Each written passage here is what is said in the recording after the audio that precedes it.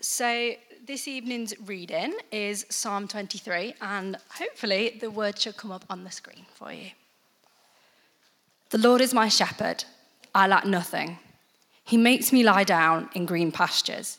He leads me beside quiet waters. He refreshes my soul. He guides me along the right paths for his name's sake. Even though I walk through the darkest valley, I will fear no evil, for you are with me. Your rod and your staff, they comfort me. You prepare a table before me in the presence of my enemies. You anoint my head with oil. My cup overflows. Surely your goodness and love will follow me all the days of my life, and I will dwell in the house of the Lord forever. This is the word of the Lord. What do I do with this? Thank you, Grace. We're going to welcome Bishop Paul as he comes to preach to us this evening. So Bishop Paul, will you come?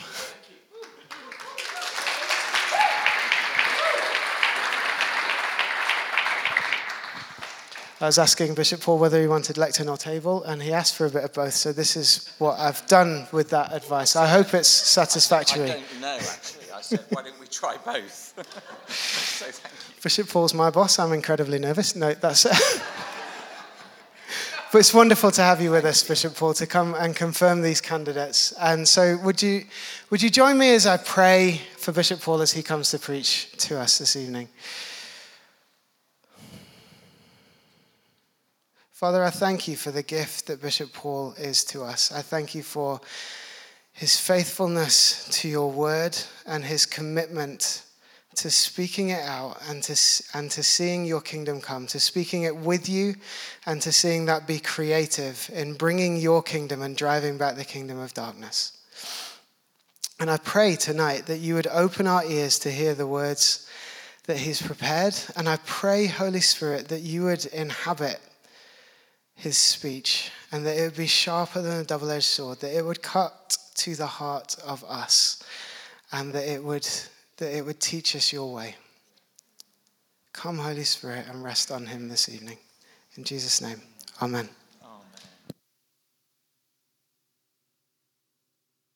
Thank you, Mark. And I've been so looking forward to this evening and being here at Trinity and having been here for this first part of this evening.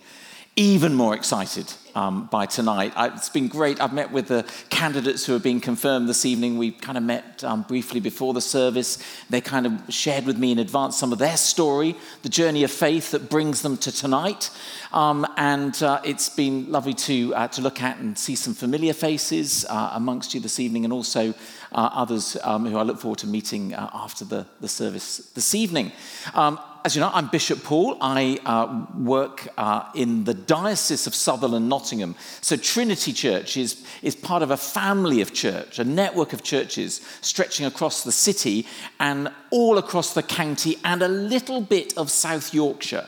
If I miss that out, someone comes up to me and says, you forgot the little bit of South Yorkshire. There are a few churches just up in the very north of the diocese. 320 churches in total, local churches, like Trinity, that are seeking to serve the purposes of God together. Some are really small churches, some are large churches, some are churches that are struggling and yet really committed to continuing to serve God in their community. Others are in the process of just experiencing renewal and being revitalized, being given a fresh vision to serve God where they are. And one of those churches includes down in Wilford. Some of you will know George and Kate, who with a little group from Trinity have gone to be part of a new season of work there. And it is an amazing gift to be a bishop in the church. And one of the things that bishops do, the word bishop simply means overseer, kind of watching over. And one of the primary things that a bishop is there to do is to watch over what God is doing, like a watchman in the Bible, just to notice what God is doing and then try and get involved and draw people into that and be a part of that.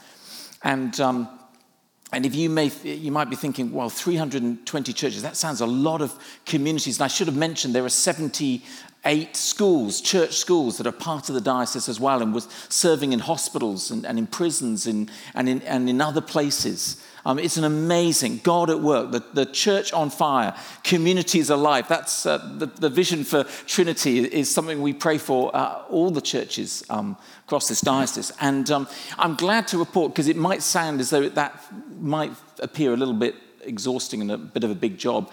I'm not doing that on my own, helping to oversee. And one of the lovely things, I was just sort of glancing around tonight, actually some of the people who help and are part of that are here tonight.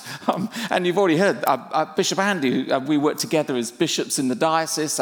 Andy's here. The director of discipleship and ministry in the diocese is here tonight. Richard is here. I noticed that we have an archdeacon here tonight. If you don't know what an archdeacon does, go and talk to Tors afterwards. Tors is one of 2 archdeacons in the diocese. We're working together.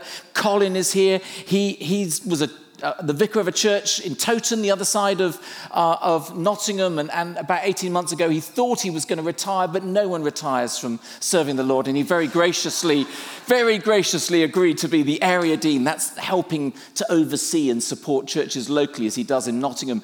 And then there's David, who is the principal of St. Mellitus East Midlands, who's here tonight, and they're training and equipping people to serve God, and some of you are here this evening are part of that. And who have I missed out? I mean, I was looking around thinking, just a reminder, we're not on our own. When God calls us to something that looks bigger than we could possibly imagine, he never calls us on our own. It may sometimes feel like we're on our own. And we can sometimes feel intensely lonely. But that's not the case. God always puts people with us, ahead of us sometimes, and draws people into it. And for those of you being confirmed tonight, I know that your journey, your story of faith up to this moment, it's not just been about you. There are people who've prayed for you. There's people who've loved you. Some of them are here this evening. There's people who've encouraged you, people who've not given up on you, people who've helped you to come to know the living God. And some of them are no longer here. Some of them are with the Lord now.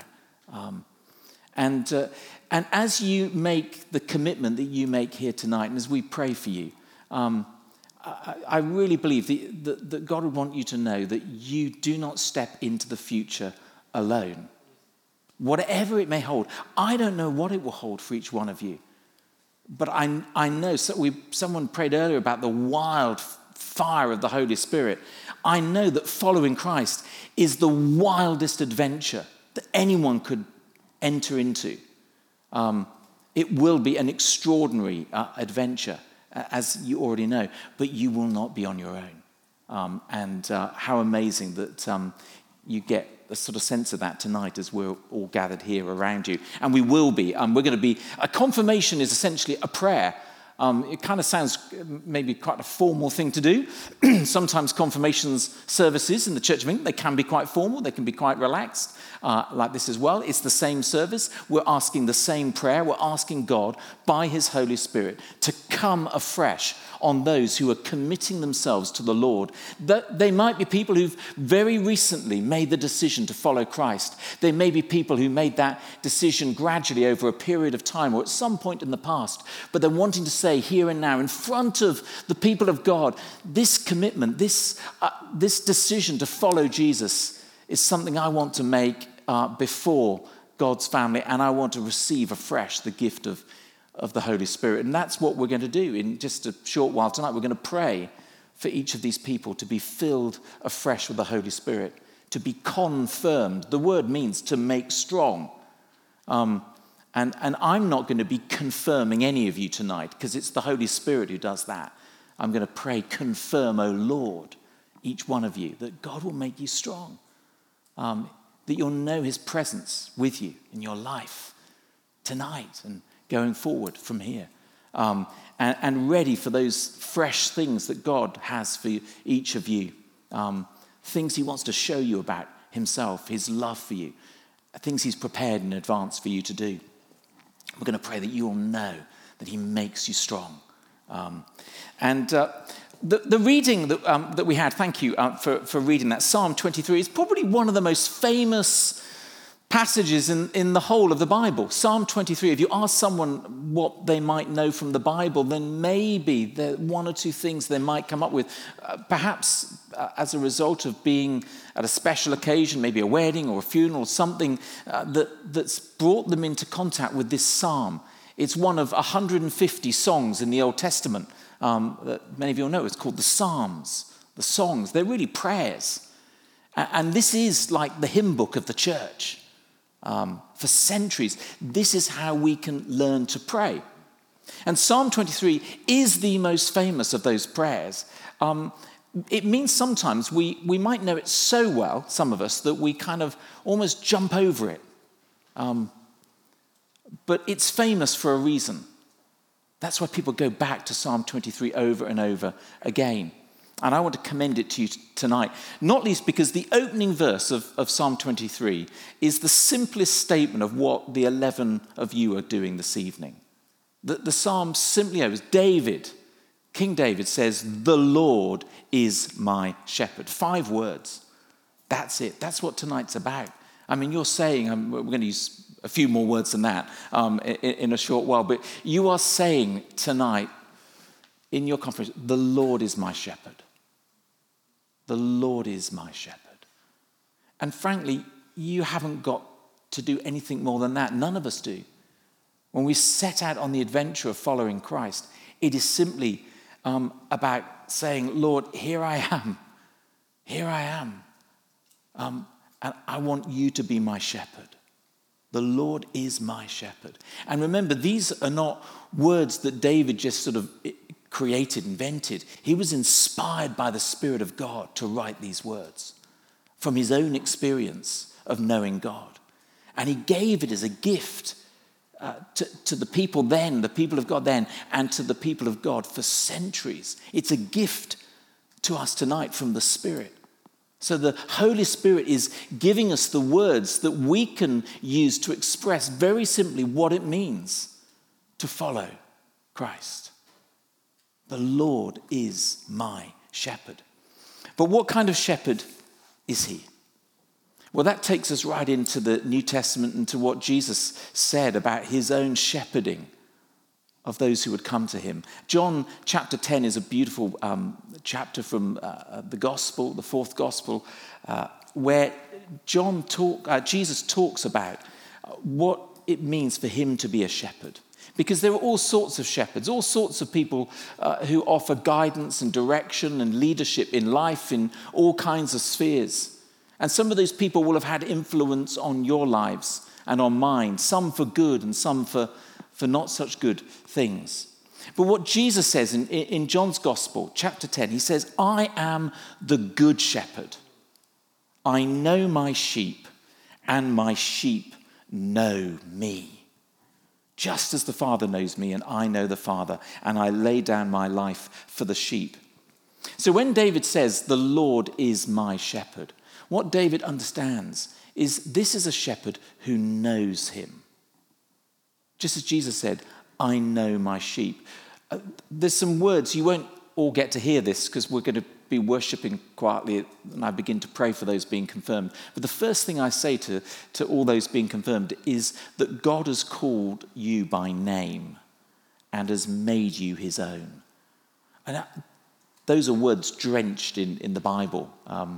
I haven't got time to take you to all the places that assure us of that promise. But God knows your name. I mean, most of us, we're quite impressed when somebody learns our name. We're very thankful, and it's very embarrassing sometimes when you forget someone's name, isn't it? But when God says, I know your name, he isn't just saying, I know what you're called. In Scripture, the name means so much more than that. It means I know you completely. So God says to each of you being confirmed tonight, I know you by name, and you are mine. You're mine. It's such a beautiful thing that God would speak into your lives tonight. And that means that there's nothing about your life that God doesn't know. You haven't got to worry about Does God know about how much I've struggled with these questions and these doubts and the fears and the things in my past that I find it hard to move on from? And I know God's forgiven me, but I seem to go back to those places over and again. Does God really know? And if he does know, can he really love me? Well, the truth of the gospel, the good news of this good shepherd is that he has called you by name and he has made you his own. You belong to him. And there is nothing in your past or present or future that could ever separate you from his love. His love for you is inexhaustible. So what does David then tell us about this shepherd? The rest of the psalm is just amazing. Line by line, it sets out for us all the things that you can expect of the good shepherd who loves you. You're going to make some promises tonight, those of you being confirmed. But actually tonight really isn't so much about your promises, but God's promises. God's promise to you. You just bring yourself to him. Say, Lord, you're my shepherd. And then he really will do the rest. He will be your shepherd. You can trust the shepherd. What does David, just quickly, just a few things, just to cast our eye over this very familiar psalm. Because the shepherd, Jesus knows what we need. He knows what you need. First of all, contentment. To be really content. The Lord is my shepherd, David says, I shall not want. I shall not want. Most of us know can be a chronic sort of lack of contentment that can get woven into our lives very easily. It can spill over in all sorts of ways into our lives. It can spill over into marriages and into family relationships and workplaces. It can spill over at times even into churches. And a lack of contentment is often closely associated with unrequited desires that have not been met, perhaps never been met, or hopes that have never been fulfilled. And I think in our prayers, beautifully this evening, we're reminded, was it Naomi led us in our prayers? Yeah, just that wonderful words from St. Augustine, a follower of Christ about 1,600 years ago, who said that our hearts are restless until they find their rest in God. There's a deeper down contentment that comes from knowing the shepherd. There are many things we know that we need in life, just basic human needs, and God understands that. It's not that he's saying, David is thinking, I don't need anything. That's not what he's saying. What he's saying is, I am content knowing that you are with me. The Lord is my shepherd. I shall not want. I will trust God to meet my needs. Not always in the way that I'd expect, or in the timing always that I might want, but I'm trusting him.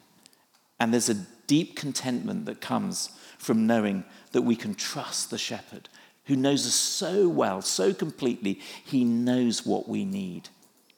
And then that leads on to another thing, a great thing that the shepherd brings you, the promise of God is rest. Rest. David carries on, he makes me lie down. This shepherd makes me lie down in green pastures. He leads me beside quiet waters. Contentment and rest very often go together. But let's be clear, this doesn't just include, there's danger sometimes we get overly spiritual about it at this point. This isn't just the spiritual rest, it is also rest for our bodies. God knows we need rest for our bodies. And that because God has designed us, that our bodies and our souls and our hearts and our minds and our emotions, they're all interwoven. God knows how we need rest on every level. And this shepherd who knows you wants to lead you into that rest. You haven't got to kind of go, well, how do I find it? If you put your trust in him, he will lead you into the place of rest. Rest is so important. Rest to our bodies, our souls, all that we are. Then refreshment. And sometimes that flows out of rest, being refreshed. David said, the shepherd refreshes my soul. I don't know, those of you, some here tonight, maybe just say, I really need that refreshment for my soul. Maybe when Amy was praying earlier about that picture of that pure, clear water, sort of almost filtered water. Now, it may well be that, like me at that point on a very hot, warm evening, you're thinking, yeah, I really need some pure, clear water. But actually, we'll also, that sense of thirst in our souls. And sometimes that thirst will be very acute, very intense. There are times in our lives when we just know it and we sense it. But actually, we also learn, I think, over time, to suppress that thirst, to try and ignore it, to try and keep going. Now, you know what happens to your bodies if you just keep going when you're really thirsty on a very hot day. It's not going to be good for your bodies if you try and ignore it. And it's the same for our souls. The same God made our body and our soul. And the good news is that the shepherd understands that. The good shepherd is the one who refreshes our souls. So this isn't even something you've got to do for yourself. You just need to bring yourself to him, the one who will always refresh your soul. We can trust him to do that. And then guidance. David says, he leads me, he guides me. Now, just remember at this point, this is King David. This is one of the most phenomenal leaders in human history. He was an extraordinary leader. An extraordinary political leader, military leader, a leader of arts and music and worship. He was a phenomenal leader on so many levels, and yet the most famous words of David, notice, here they are. David isn't talking about his leadership, but God's leadership. He says, he leads me. He leads me. He guides me. And all of us need that. God's leading and his guiding on our lives. Maybe there are things at the moment where you just know that you need God's guiding hand. There's a decision maybe that you've got to make. And it's a difficult one. Well, we know that God wants to guide us. Sometimes he'll guide us as we read the scriptures, as we sit down with a Christian friend and we talk with them and ask them to pray for us. But God loves to guide us. And he doesn't just guide us by sort of, as it were, giving us the information that we need. He does it in relationship. He delights in us. Just yesterday evening, I think it was Wednesday night, I went to an event in the Malt Cross in the centre of Nottingham it was a celebration of 150 years of the YMCA working with really vulnerable young adults across the city. They've been working in Nottingham for 150 years, doing some amazing work below the radar with really vulnerable younger adults. And it was a great event, great celebration. But I got talking to this person called Michael, who told me that he worked in a national role for the RSPB. And I was just fascinating as he was just talking about his work, and he was asking me about what the church was doing to respond to sort of environmental challenges and saying how much he'd love just to sort of be working more closely with us. And he lives across, not that far from Newark, quite close to an RSPB centre called Langford Lowfields. And it's an amazing centre that he was part of the regeneration of that centre starting back in 2007. He now works in he's responsible for land across the RSPB nationally. And he said to me at the end, he said, if you want to come over sometime and have a look, I'll take you around. And I said, that would be fantastic. But actually what I was really thinking is, Sarah, my wife, would love that. She was a young ornithologist, and she got teased a lot when she was a teenager about being a young ornithologist, mainly by her sisters. But the fact is, having been married to her for 25 years, I know so much more about birds than I could ever have possibly imagined. And I've learned to love them. and to love noticing things. And I thought, oh my goodness, Sarah would absolutely love this. So I sent him a message the very next day and said, love to follow up on your offer. And he said, that's great. Just tell me when you can come. I said, how about Saturday? He said, that's fine. That would be great. So we went over last night and we walked down this long path towards this extraordinary bird reserve that I had no idea it was there. And when we got there, I saw Sarah just kind of light up. It was like, oh my goodness. He explained there were 200 species of bird on this reserve. And then he just took us around it for about 2 hours. And it was like having the most extraordinary guide. Every time we heard something, we may not be able to see it, but he'd tell us exactly what that was. And he was delighting in it. And he was delighting in us, delighting in it. And he knew so much. And he was passionate about it. And as he took us around, we realized he'd been there before it even existed. This was just the beginnings of a quarry.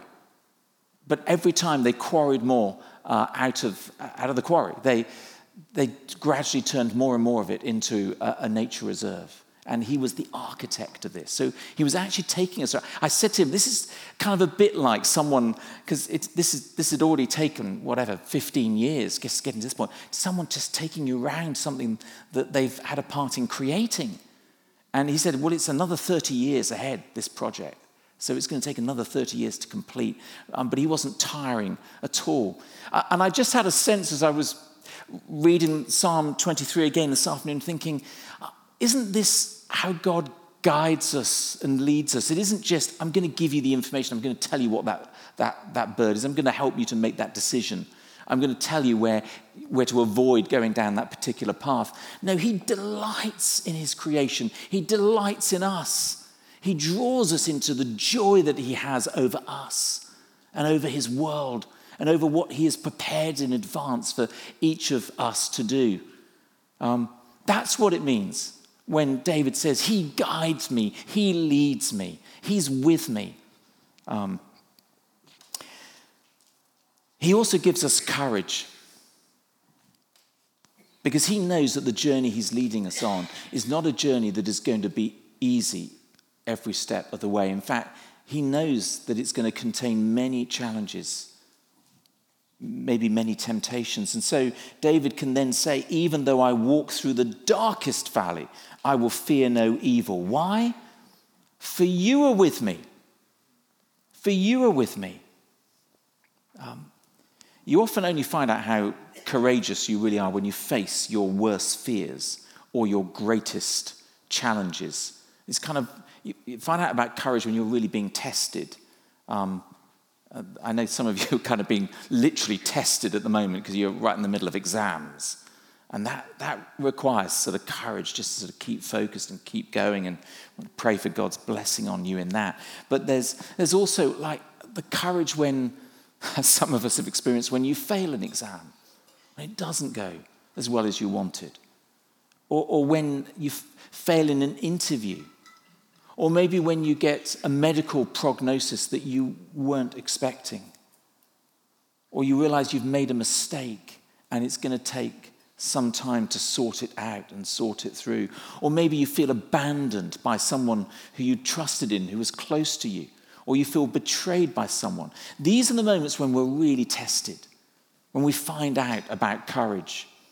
And courage, somebody once pointed out, is about being wholehearted. In fact, the word cœur comes from the French word, which describes the heart. It's about the heart, about being wholehearted. And we know what happens when we become two-hearted. It's very similar to being double-minded. It's very difficult to kind of keep going in difficult times, in dark places, when actually we're just torn apart inside. And the shepherd understands that. And he says, I'm going to be with you. And I know that for those of you being confirmed tonight, I wish I could say that as we pray for you and as you receive the fresh anointing of the Spirit tonight, it's all going to be, that just the way ahead is just going to be amazing. It's just going to be beautiful views all the way spiritually.